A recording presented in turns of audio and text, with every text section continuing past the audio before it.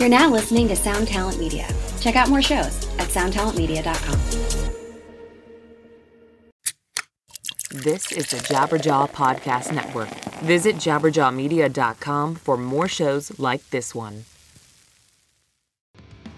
Hey, this is Matt with Smart Punk, and you're listening to The Lead-In.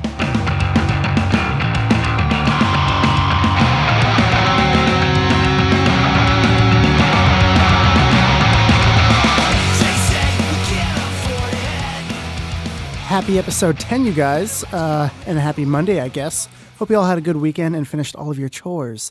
I was pleasantly ecstatic to spend much of the day on my couch watching football, eating some buffalo cauliflower, and listening to that new Boston Manor record, which came out on Friday. That shit's really great, so I definitely suggest you pick it up. But before I go any further, I'd really like to send our condolences to the family and friends of Mac Miller, who passed away last Friday in his apartment. This ongoing theme of opioid addiction that leads to overdose that then leads to, possible death is insane. There's no need for any hot takes on the subject or playing any sort of blame game. Kevin Lyman wrote a really good article on the subject of checking in on your friends and having that awkward conversation, even if you feel like you're overstepping your boundaries. If nothing else today, go check out that article. I'll put a link to it in the show notes. Washington melodic punk band Shook Ones are releasing their first record in over 5 years. The Shook's new album Body Feel comes out this October on Revelation Records. When talking about the record, singer Scott Freeman said that he's processed some personal events through writing and that these subjects make up most of the new album lyrically. The album was recorded over the last few months, and you could follow the link in the notes to pre-order it.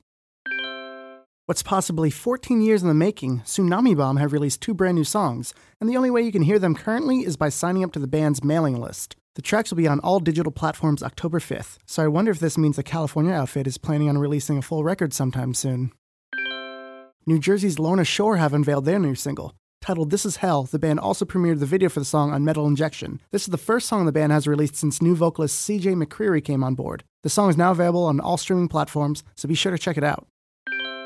After a Washington, D.C. bar got a sort of cute cease and desist letter from Turner Broadcasting, the Rick and Morty-inspired Wubba Lubba Dub Pub closed its doors after being open for only 1 day. The letter demanded that all fan-created artwork for the pop-up be destroyed, or the bar owners would have to pay $100,000. In true middle finger fashion, the bar decided to let members of interplanetary metal band Gwar destroy everything, only to be resurrected as Gwar Pub, which they plan to run until Halloween. While videos of the chaos are expected to turn up online soon, you can check the show notes for pictures of the bar, featuring many stage props, costumes, and Gwar-themed drinks. Real talk, I've been loving every new Beartooth song the band has put out, and I feel no differently about Manipulation. The 4th track that comes off the band's new album Disease, which hits stores in a little over 2 weeks, is about standing up for what you've done and not letting people take advantage of your kindness. I think we all could pay from these words of advice. The song could be heard in the show notes, and be sure to pre-order the album now from the Smart Punk store. Finally, I'm stoked to announce the 3rd studio LP from Manchester's The 1975. A brief inquiry into online relationships will be out on November 30th, but you can pre-order the album now and get early access to their North American tour, which is slated to run in 2019.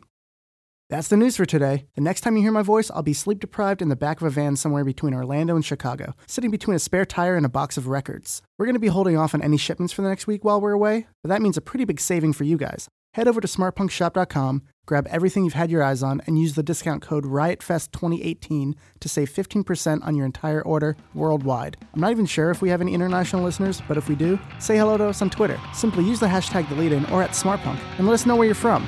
Until next time, banditos, adios. This episode of The Lead-In was recorded at Smart Punk Studios, editing by Ian Marchionda, logo design by AKT Enterprises, music by Orlando's own Debt Neglector. Be sure to tweet us using the hashtag TheLeadIn, subscribe, review, show this to your friends, etc., etc. The Lead-In is part of the Jabberjaw Network. Head over to jabberjawmedia.com and check out all the other great podcasts.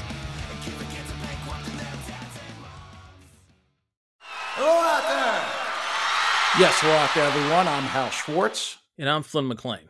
Together we host None But the Brave, a podcast dedicated to the music and career of Bruce Springsteen. Bruce and E Street Band are on tour right now for the first time in 6 years, and we're taking a detailed look at what's happening on stage in our bi-weekly episodes. We've also been recently joined by some very exciting guests, including rock journalist Warren Zanes and Stephen Hyden, Backstreet's Magazine founder Charles Cross, and Barstool's Kirk Minahan. If you're a diehard Springsteen fan, this is the show for you. So please subscribe to None But the Brave on your favorite podcasting platform, and we hope to see you further on up the road. Thank you so much. We'll be seeing you. This is the Jabberjaw Podcast Network.